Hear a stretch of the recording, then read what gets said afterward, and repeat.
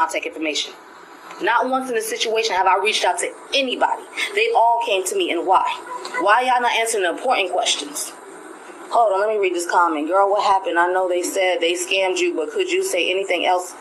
If not, I understand because of legal issues.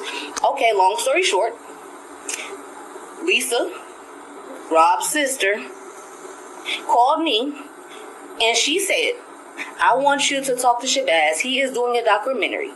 Talk to him. He was on the phone. He said, so let me understand this. You was involved with R. Kelly? I did not answer him because I did not know who he was. And I'm a very person. I don't answer questions just because you ask me. So he spoke on the phone for hours, and the whole thing was for me to fly to Chicago and do a documentary. That was the whole thing. He said he was not biased. He wasn't for Rob. He wasn't against Rob. But he feels as a black society, they are bringing this man down. As a black society, because it's going to be an academic in black society. He sat on that phone and said that. I told him I wasn't sure. Let me get in contact. So when they bring up Nicole in the situation, because she was legal with him, I asked her, what did she feel about it? I asked her, how did she feel about it? She didn't have no problems whatsoever. She didn't think it was going to be something that's going to bring him down like they're doing right now. So I accepted. Shabazz paid for my flight.